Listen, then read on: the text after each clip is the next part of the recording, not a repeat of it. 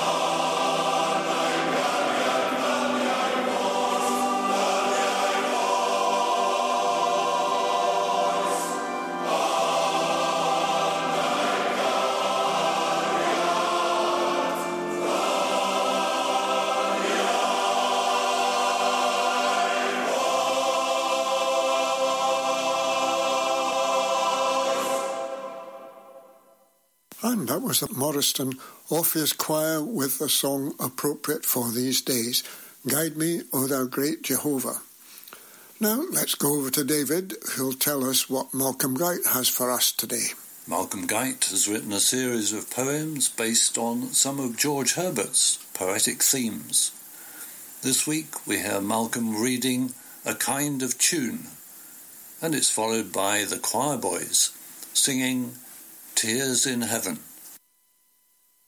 Here is another sonnet responding to George Herbert and his poem Prayer. This sonnet is a response to his line that prayer is a kind of tune that all things hear and fear.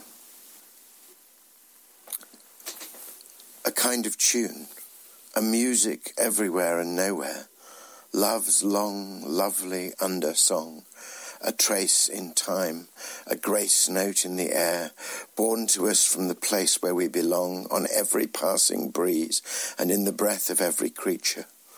All things hear and fear, for faintly through our fall, we too may hear the strong song of the sun that undoes death. And one day we will hear it unimpaired, the joy of all the sorrowful, the song of all the saints who cry how long, the hidden hope of all who have despaired. He sang it to his mother in the womb, and now it echoes from his empty tomb.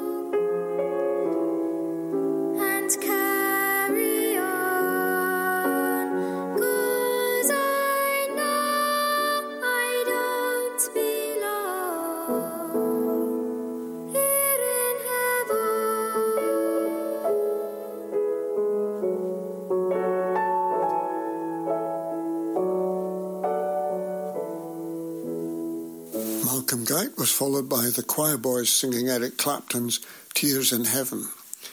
Eric Clapton wrote that song following the death of his 4-year-old son, who fell more than 50 stories from a skyscraper in New York.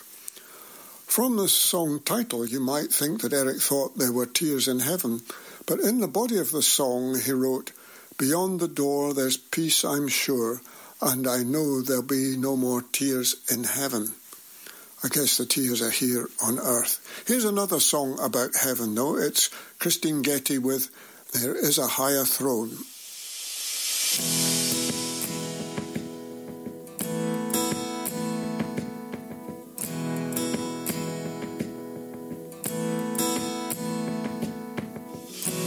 There is a higher throne than all this world has known, where faithful ones from every tongue will one day come.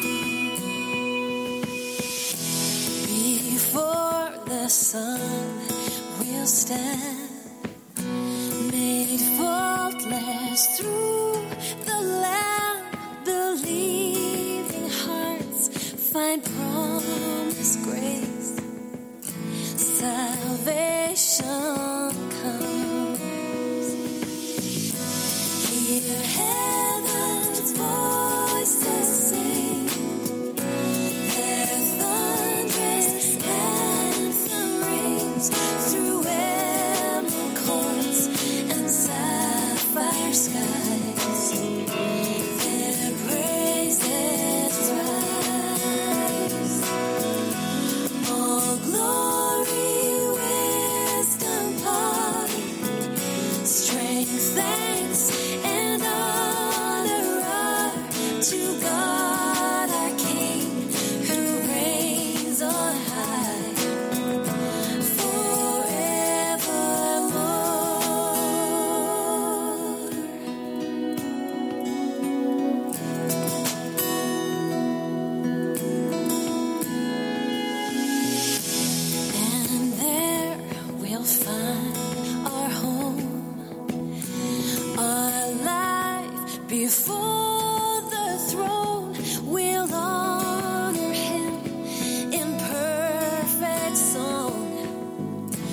where we belong. He'll wipe each tear-stained eye as thirst and hunger die. The Lamb becomes our shepherd king. We'll reign with him.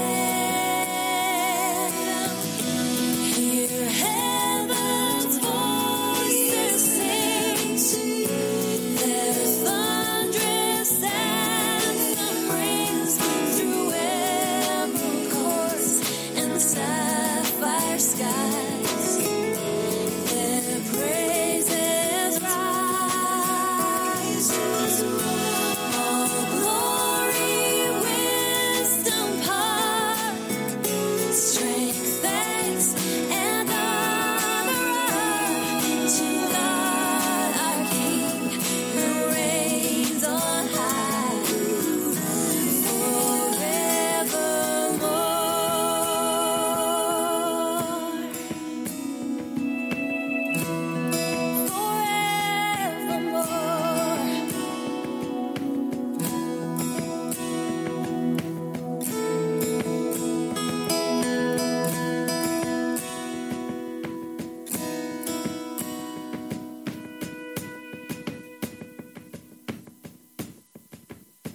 There is a higher throne. That was sung by Christine Getty.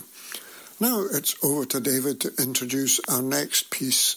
Some children may be wondering what to do with the Christmas money they received, and they might think of buying a good book. Mariella Frostrup talks to David Walliams about his inspiration for writing children's stories. Since David Walliams, the comedian and actor, first put pen to paper in 2008 with his taboo-busting The Boy in the Dress, he's become a publishing sensation to rival his hero Roald Dahl. Since then, he's published 11 books and sold a staggering 12.5 million copies. Beloved of children and of parents desperate to get their kids reading, his irreverent humour and ability to reflect social concerns and difficult lives in madcap entertainments has made him the most successful children's writer of the day. Nowadays, a father himself, Bad Dad, his latest #1 bestseller, is another caper set in a poverty-stricken, broken home where a young boy struggles to keep his dad on the straight and narrow. Walliams began our wide-ranging interview by filling me in on the inspiration behind his latest literary escapade.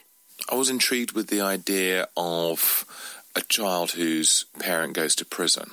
I always thought that was never happened to me. It actually happened to Matt Lucas when he was a child with his father. But So did you talk to him about it? yes, we talked about it. But I mean, not really in the context of this book. But obviously, it's a very, I imagine it is always a very traumatic thing, isn't it? When if your parent is incarcerated, and the idea of only visiting on these certain days, and how upsetting that would be. Anyway, so I thought that was an interesting predicament, which is you're separated from your parent, your parents in prison, and then I thought I also want to do an adventure story about breaking out of prison for one night. And in this case, in this story, it's Frank breaks his father out of prison so they can put the money back that his father's taken part in stealing from a bank, so that he can get his dad ultimately out of prison. It's a kind of moral tale. I mean, the book is called Bad Dad.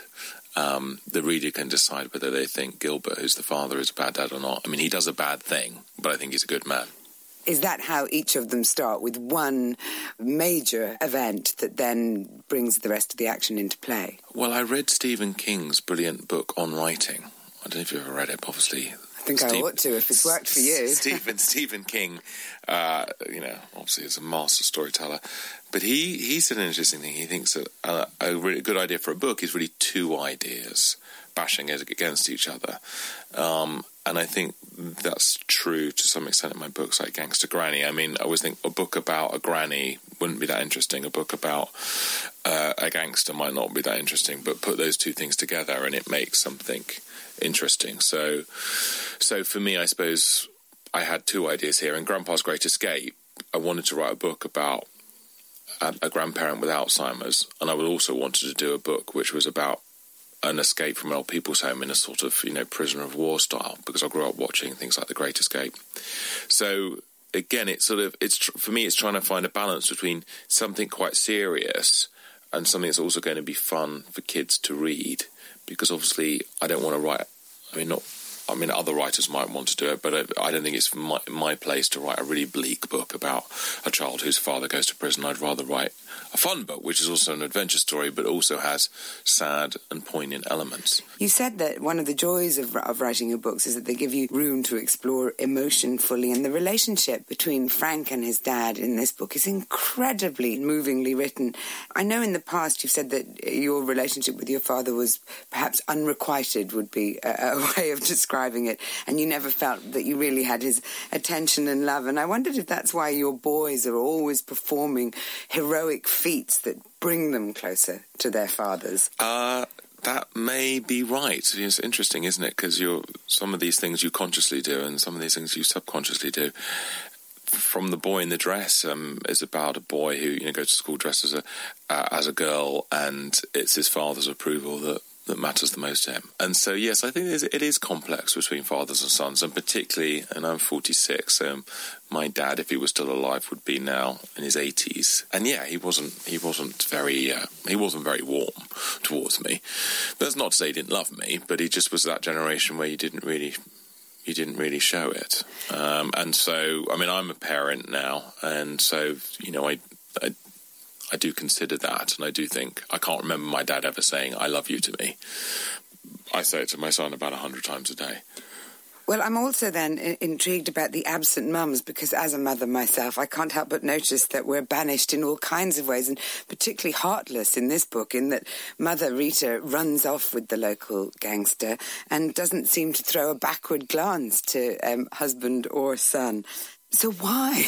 Why are you punishing these mothers? Why are you trying to imagine life without them in every single one of your books? I think bar 2. A boy's best friend is his mother. Who said that? Norman Bates. Thank you. In Zygo. I am very close to my mother.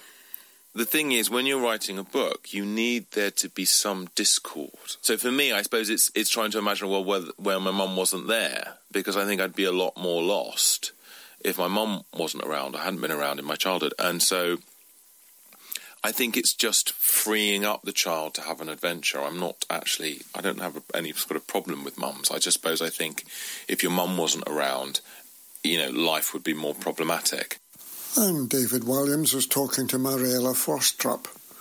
Music, and we've had part of Tears in Heaven, and we've also had There Is a Higher Throne. Here's another song about heaven. This time it's Joe Stafford and Gordon McCrae with Beyond the Sunset.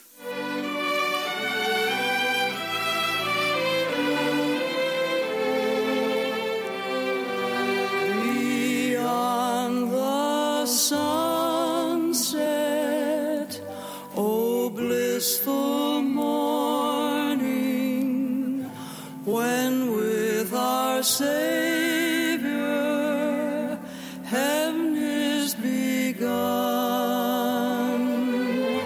earth's toiling ended, oh glorious dawning, beyond the sunset, when day is done, beyond the sunset, no clouds will gather, no storms will threaten, no fears annoy. O day of gladness, O day unended, beyond the sunset, eternal joy.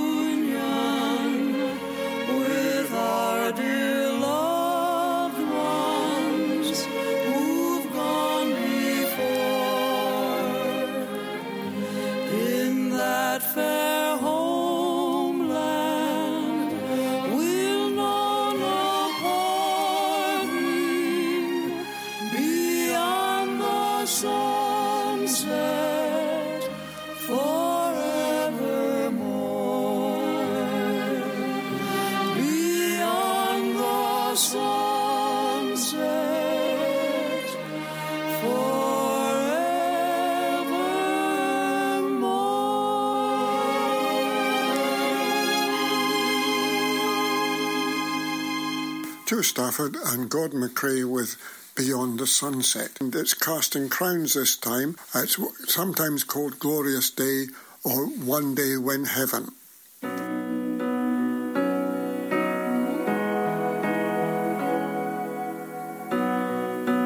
One day when heaven was filled with his praises, one day when sin was as black as could be, Jesus came forth to be born of a virgin, dwelt among men, my example is he. The word became flesh and the light shined among us, his glory revealed. Living he loved me, dying he saved me, and buried he carried my sins far away. Rising he justified, freely forever.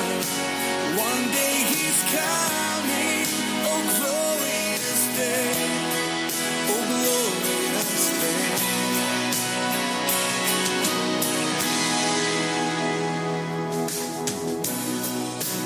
One day they led him up Calvary's mountain. One day they nailed him to die on a tree. Suffering anguish, despised and rejected, bearing our sins, my Redeemer is he. The hands that heal nations stretched out on a tree and took the nails for me.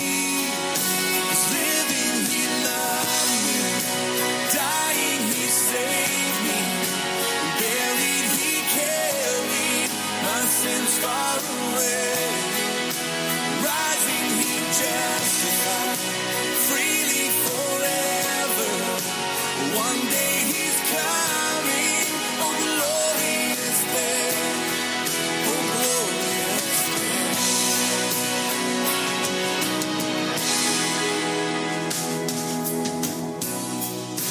One day the grave could conceal him no longer.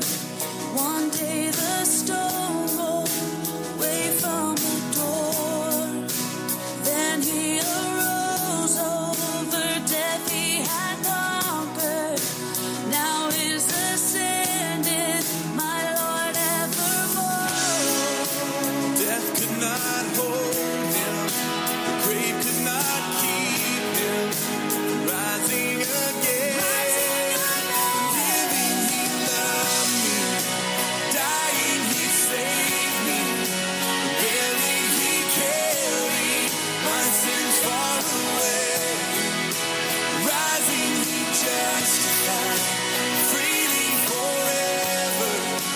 One day he's coming, oh glorious day, oh glorious day, glorious day.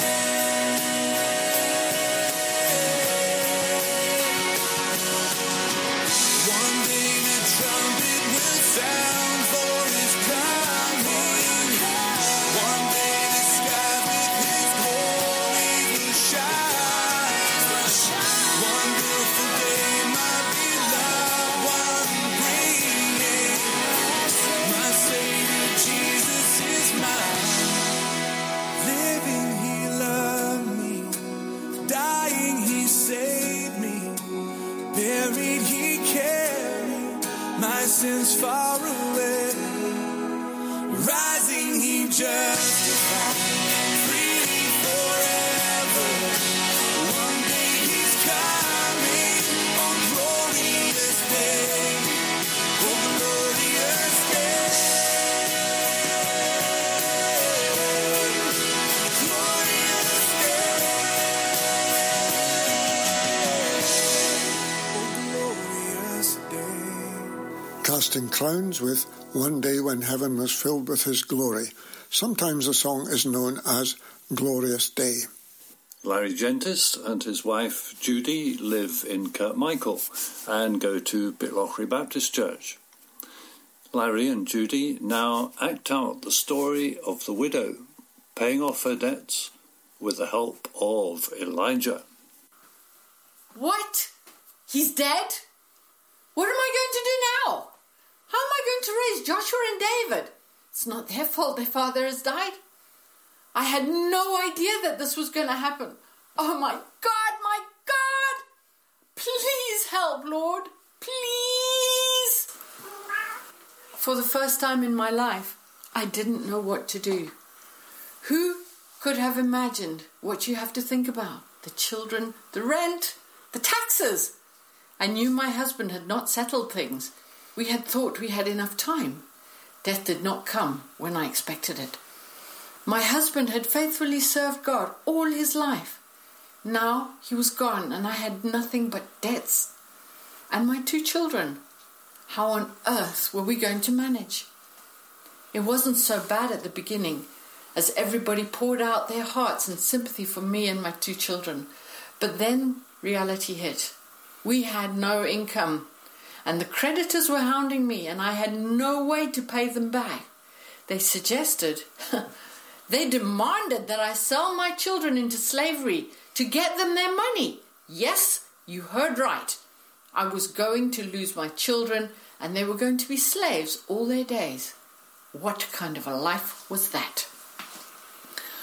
I have one more idea, and if it doesn't work, that's the end of the road for me and my children.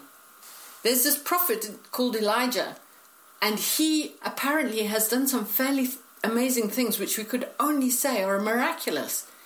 He was my husband's mentor and the leader of the prophets of Israel. If he can't help, no one can. I have to try.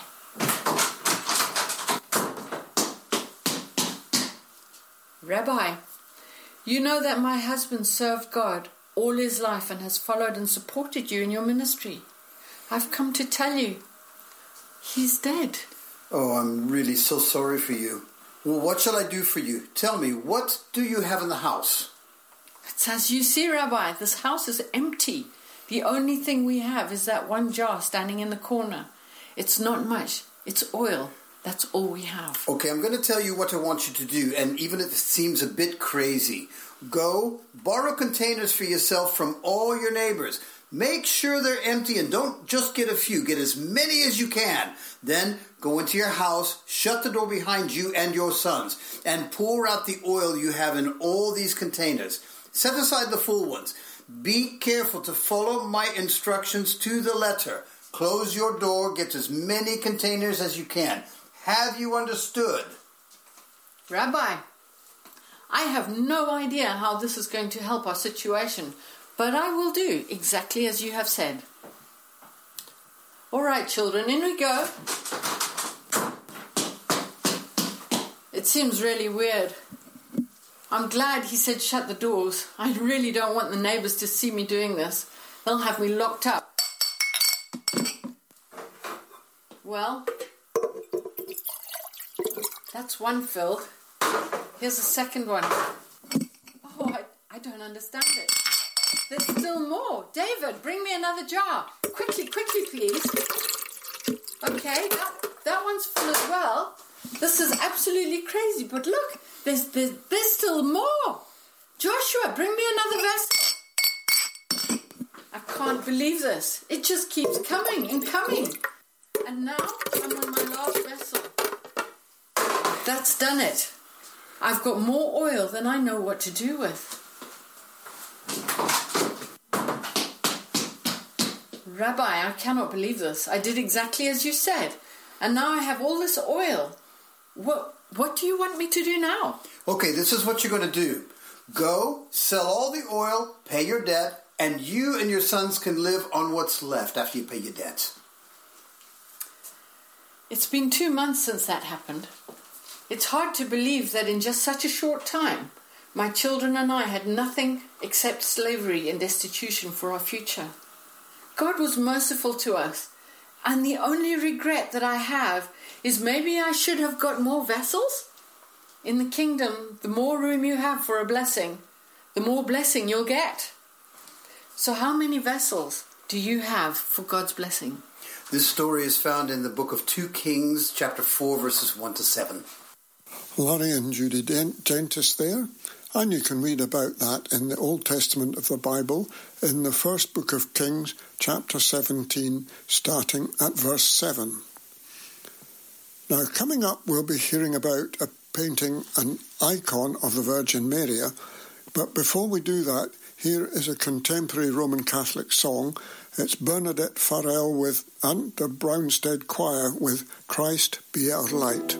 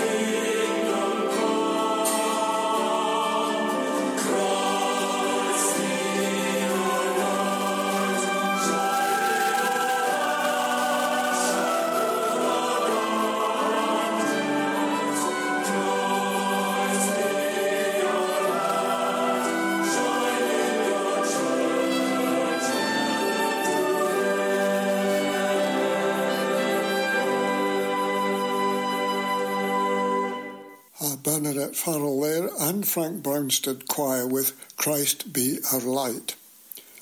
And now we go back to David one more time. At Christmas time, the role of Mary as the mother of Jesus is very much at the forefront of the minds of Christians. Ernie Ray talks to Claire Barry about what she's trying to depict when she paints an icon of Mary. Ernie also includes the Coptic Orthodox Archbishop of London, Archbishop Angelos, and also Mona Siddiqui, Professor of Islamic Studies at Edinburgh University, in the discussion.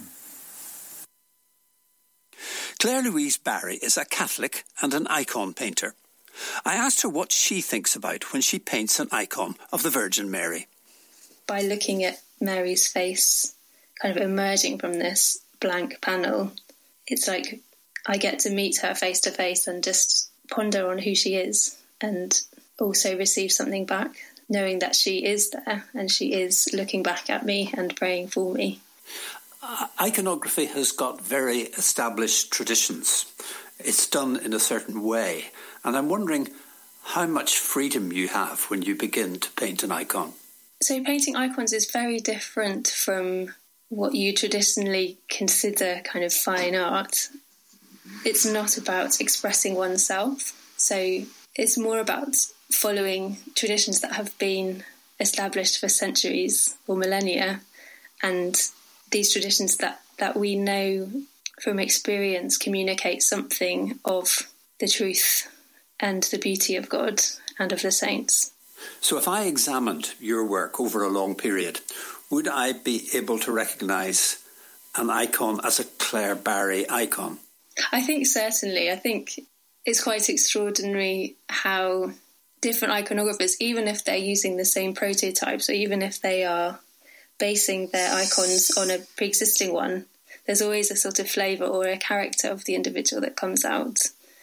For example, I'm friends with a great iconographer in Texas called Baker Galloway, and he's huge. He's about 6'5". He's very, very robust. And his icons also are very robust and very strong. So how are your lines? How do your lines reflect your personality? I think my icons tend to be more peaceful and calm, so the expressions tend to be more serene. Has your understanding of the Virgin Mary changed since you began painting her?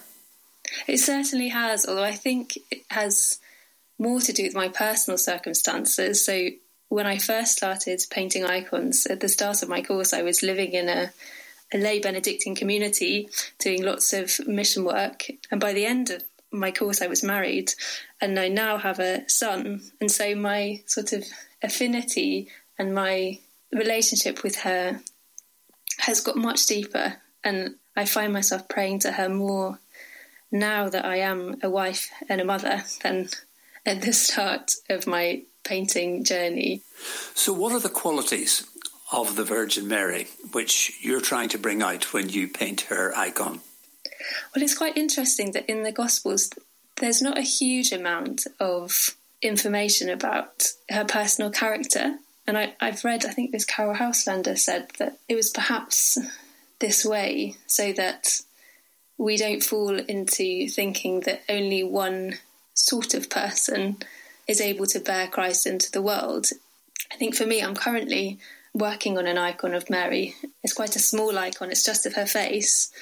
And in this icon, she's facing very nearly straight on. And this is really unusual. Like normally, Mary is depicted at an angle. It kind of expresses her humility and her orientation towards Christ. But this one, she's facing almost straight on. And I like this because to me, that speaks of her courage. And I think for me, I like to reflect on the moment of the Annunciation when Gabriel told her that she was to bear a son, and just the incredible courage that she had to say yes, and how everything in creation hinged on that moment of her welcoming God into herself. That was Claire Louise Barry. And Archbishop, here's a Roman Catholic painting icons. How did you react to that? I loved it. I think icons are a wonderful part of our tradition, to the extent that our own iconographers will refer to it as writing an icon, because an icon bears so much theology and teaching. And I do think within our icons, for instance, of St. Mary, she'd always be wearing blue because we refer to her as the second heaven, the dwelling place of God. She's always depicted with Christ as the Theotokos, but at various stages of his life. She's an inspirational character, not only for women, but also for men. But it's good to have such a pivotal, central character as a woman as well, to be a role model and an example to young and older women in their lives. Mona, how did you react to it? Because Islam doesn't like figurative art within a context of worship, and I guess there aren't any icons or figures of Mary within Islam. As I was listening to her, it reminded me of a holiday I had in Malta several years ago over the Christmas period. And in almost every window there was a Madonna figurine, either porcelain or plastic figure of Mary, adoringly holding the baby Jesus. And then I later realised that Mary is the co-patroness of the island, that the Maltese were devoted to the Assumption of the Virgin. And seeing these small or large statues in almost every window seemed really strange to me, almost disturbing. But I came to realise that for so many of the ordinary home dwellers here, that figurine probably brought so much comfort to the life of the devotee. And so although iconography has kind of faded in Islamic piety, the sense of reading Surah Maryam as a way of protecting your home still continues to this day. Ernie Ray and friends there, and Ernie was talking to icon painter Claire Louise Barry. We had the first few bars of our next song at the end of last week's Heart and Soul, so here in its entirety, as they say, sung by Gaither's homecoming friends, it's I Know Who Holds Tomorrow.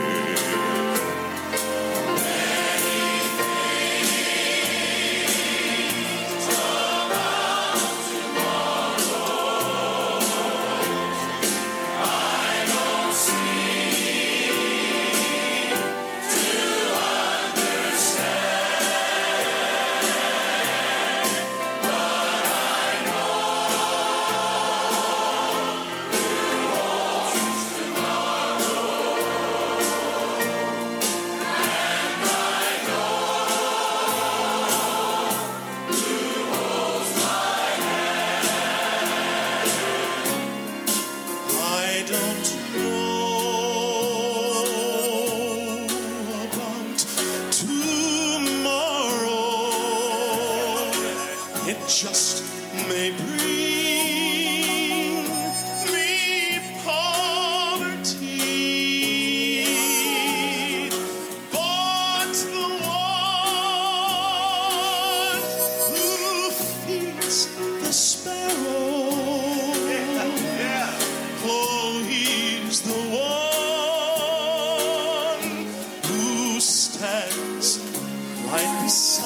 me.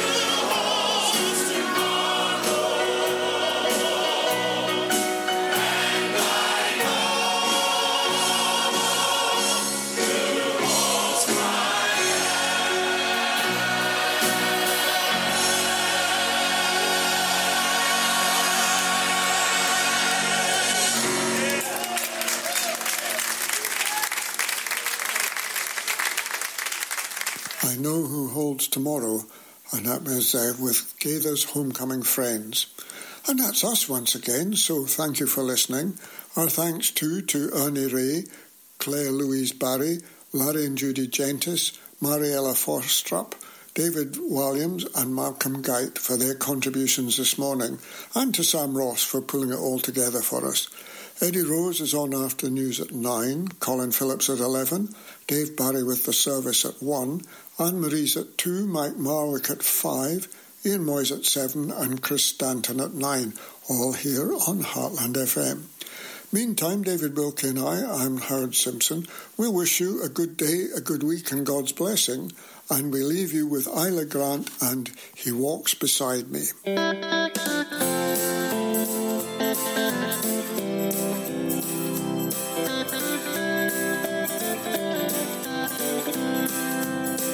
He walks beside me and He will guide me. He listens to all I have to say. He walks beside me and He will guide me. Jesus will show me the way when I am lost. He knows just where I want to go. When I'm confused within my mind, He understands, I know. When I'm tired and feel that I just can't go on, that's when I know that He is near.